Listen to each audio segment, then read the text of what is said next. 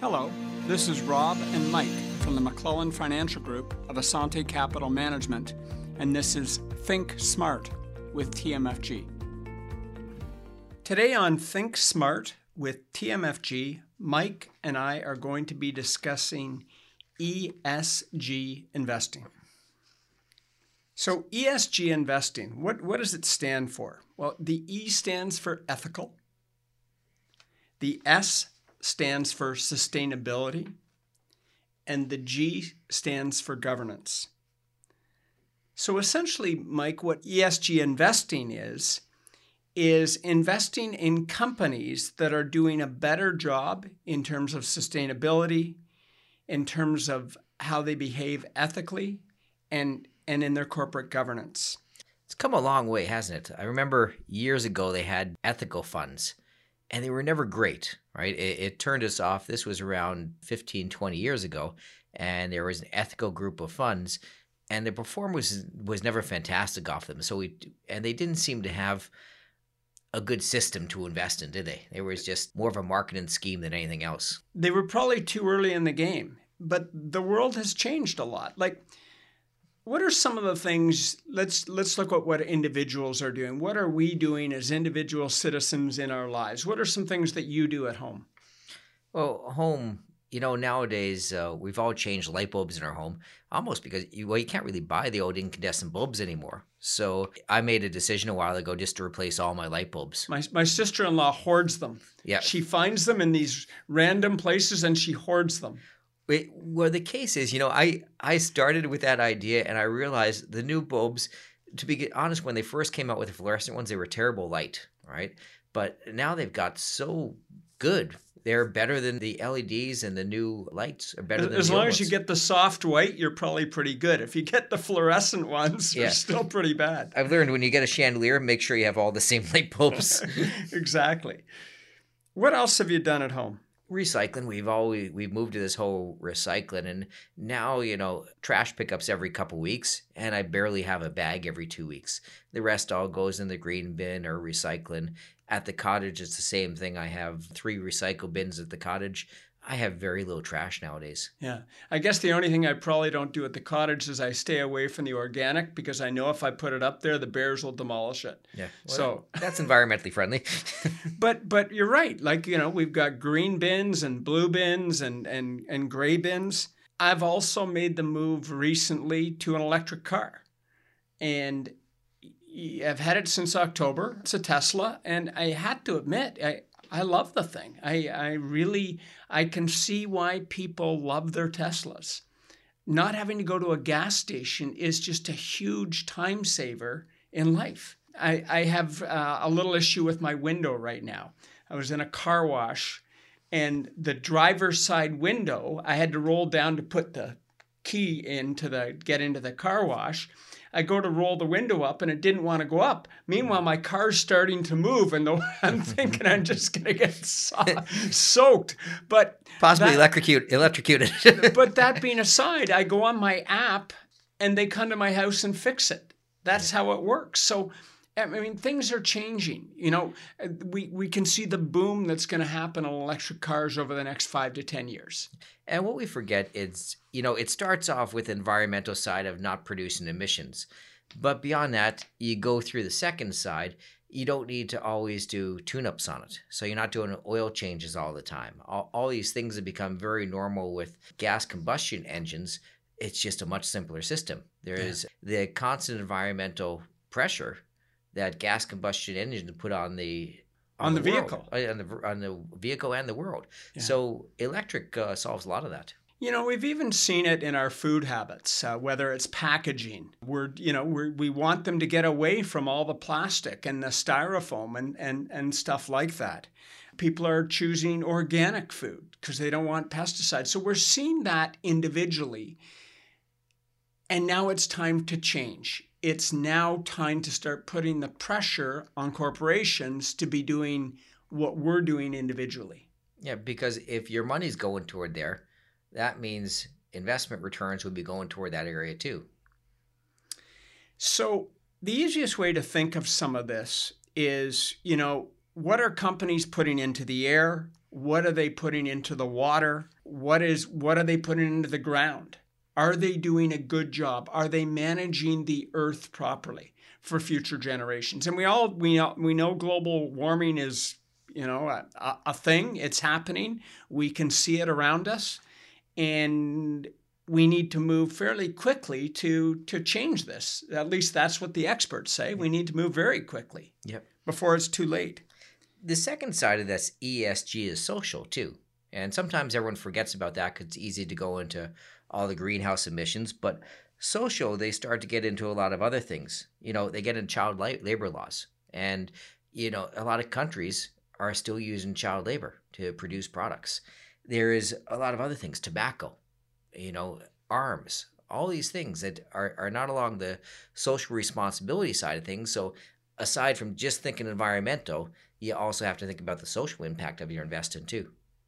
And governance. Yeah.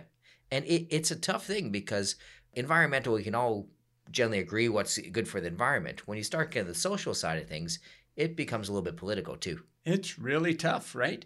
So that's going to make it more difficult to figure out whether a company is doing a good job on its ESG. Yeah. And what's more important, the E, the S, or the G? Or are they equally important?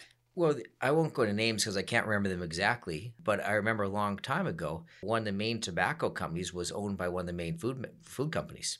And, you think you're investing in just a food company, and all of a sudden you're buying the largest tobacco company in the world also. So the names don't always give everything away. And sometimes they try to hide that. They keep the companies very separate, but they have the same ownership and same share programs. So you've got to have someone doing the research because you're not going to be able to do the research yourself. It's just too much work. So I thought it might be interesting to use an example of a company like Tesla. And Tesla stands out as certainly the leader in electric cars. But when you're looking at Tesla, do they get a good ESG score? Well, here's some things to consider. Measuring the emissions from cars, I think they'd get a great score. Are they doing a good job in their factories? Well, that needs to be determined. Are their factories causing emissions problems in the environment? We know they're having to use lithium batteries, so they're having to mine for those batteries, for the ingredients for those batteries. What are their practices there? How do you measure that? What are their labor practices like? Obviously, we know they've got this huge demand for their product, and they're probably forcing their staff to have to work really hard, kind of like what we saw with Amazon over the holidays. Or do we just focus on greenhouse gas? What do we really focus on when we're looking at a company? Yeah. What are your thoughts? Well, Tesla, even as an example, Tesla made a fortune selling their credits because they have environmental credits because they build up more than they can actually use. So that's a company that is so far advanced in the environmental side, they actually have extra credits to give away. It's been a great example of a company that's really moved ahead. But then you ask yourself, well, Elon Musk also has the whole other side through space exploration too. So there's two sides going on there. There's a lot of different And now things he's a fan of Bitcoin, which we know uses up a ton of electricity and a ton of coal. Yeah. You'd like to think this is an easy equation, but there's a lot of different factors involved. I think when you start looking at how they measure these things, I think a great example is movies. So today, if you're with a couple of different people, I know if with my son and my daughter, my wife, and we're deciding what movie to watch, and it's a new movie, we actually Google it to see what the scores are. And so, but let's look at an example. We look at the Google score, we get the Rotten Tomatoes score, we get the extreme critical IMDb score. Yep. And then what we look for is consistency. If all the scores are good, which doesn't happen that often, they're all very different. ESG investing is a bit like that too, right? Yeah, you get different reviews on things, but everyone said The Godfather was a great movie, right? Exactly. It's hard to argue with certain things. Might be a 9 for someone and a 7 for someone else, but it's at least above a 7. Yeah. Again, when you go into the strategies behind how you're going to run this system, there's no perfection.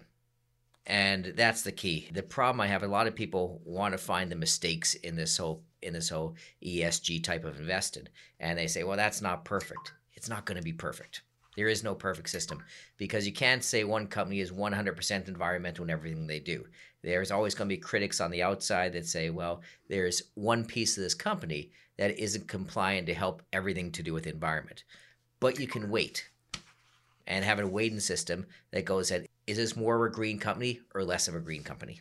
So let's talk about some of the strategies. And so if you're looking at a company, do you exclude it completely from the portfolio because it has a bad ESG weighting? Typically, that's probably the right decision. Or do you reweight it? If it would normally be 5% of your portfolio, do you make it 1% because it has a bad ESG score? Or maybe you just take a little bit off. Maybe if it was supposed to be 5, you just reduce it down to 3. So there's all kinds of different decisions that need to be made in terms of weightings and how you do that. The world is starting to change, though. I'll use 2 examples.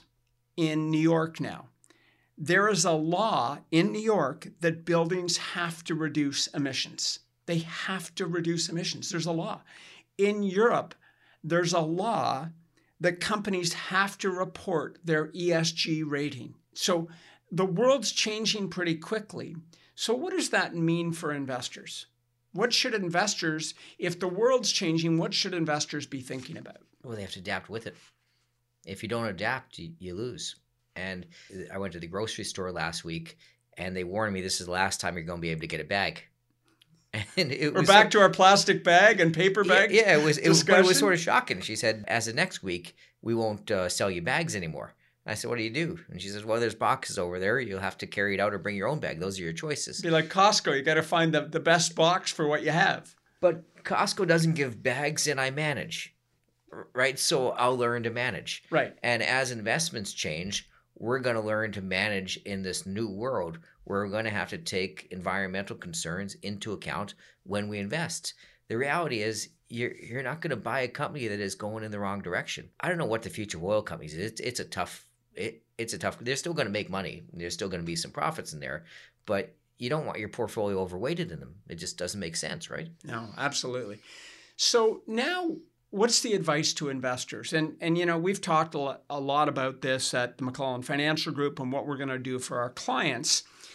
And I think our starting point is going to be, we're going to go to the area that we think we can do this the easiest and at least dip our toe in without really creating any damage. And ideally, in a perfect world, you could just flip over to an ESG portfolio and you'd be all good. But there'd be costs involved. And what are those costs going to be? Taxes. Taxes. We so have if we had to trigger capital gains... Yeah, being easy. And you also got to consider if this is right to do all at once. Because sometimes when we look at the ESG portfolios, they're pushing you higher on the technology side of things too, which is, going sort of, you have the value growth thing to weight and you have the ESG. So it's another factor to bring into this portfolio design. And again, we're getting to the point where we're getting 4 factors is almost pushing to a 5th factor model when we have the ESG concerns. Absolutely. But a TFSA, we could move, if we've got a client in an all-equity portfolio, we could move them relatively quickly to an ESG all-equity portfolio. But there's going to be some subtle differences that the investor is going to have to accept. And I'll give you some examples. It'll have less Canada right off the top. Yep. Canada is a lot of oil company, mining companies, and their ESG scores aren't the best in the world. It's funny, you think Canada would be this environmental country, but the reality is, unfortunately, we have oil under the ground. So what else are you going to do? The next thing is you're going to be changing the sector allocation a little bit. Because you're going to have less oil, less mining, you're going to end up, as you said, with more technology and some things like that. So the mix is going to change somewhat. You're probably not going to be as diversified. If you're taking some companies out of the portfolio because of low scores, you're reducing the diversification. So you have to accept there's a risk in that. With any change, there's always a risk and a reward. I think the beauty is having the option. Before it was an option, we didn't have a reasonable option to do this. Now this is when someone says, I really do have a lot of concerns about the environment. I live this at home. I'm really worried about my investments going to things I don't believe in. We used to have very few options to try to make their portfolio work. Now we do have an option. And for the people who truly believe in this and want to do this, it's a very strong option. And it may even give you some extra poke on performance too. Because, and we don't know that yet, but if we know money is being pushed toward the more environmentally friendly companies, it probably makes more sense to have more money invested in some of those companies too. Countries and companies are going to do better. And if they do better, if more money flows to them, their stock price is going to go up. And at the same time, you're doing a good job as a citizen of this world for the next generation. So I've actually made the first move. About a month ago, I converted my TFSA and my wife's, Ingrid's TFSA, to 100% DFA Global Sustainability Fund. I always believe if I'm going to be recommending something to my clients, I need to be the first. Yep. So I made that move. It was pretty seamless. It was a one trade. There was no cost for the trade. Performance to this point, there's really no difference. They're about the same.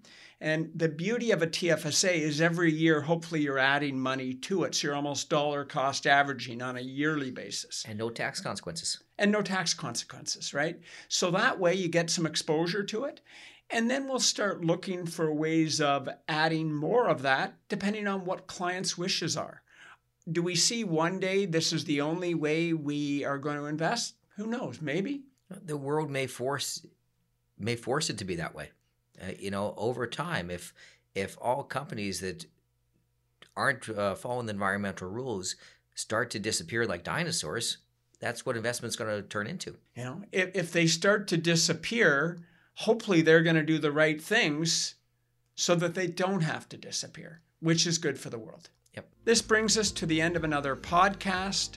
This is Rob and Mike with Think Smart with TMFG. Thanks, and we'll see you next week.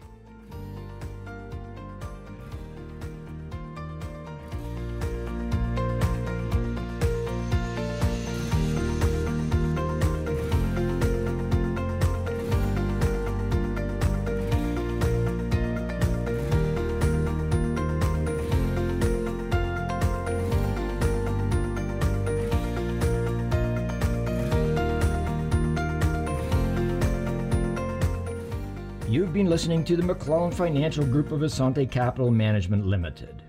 Assante Capital Management Limited is a member of the Canadian Investor Protection Fund and the Investment Industry Regulatory Organization of Canada. Insurance products and services are provided through Assante Estate and Insurance Services Incorporated. This material is provided for general information and is subject to change without notice. Every effort has been made to compile this material from reliable sources.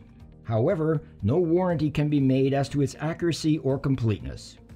Before acting on any of the previous information, please make sure to see a professional advisor for individual financial advice based on your personal circumstances.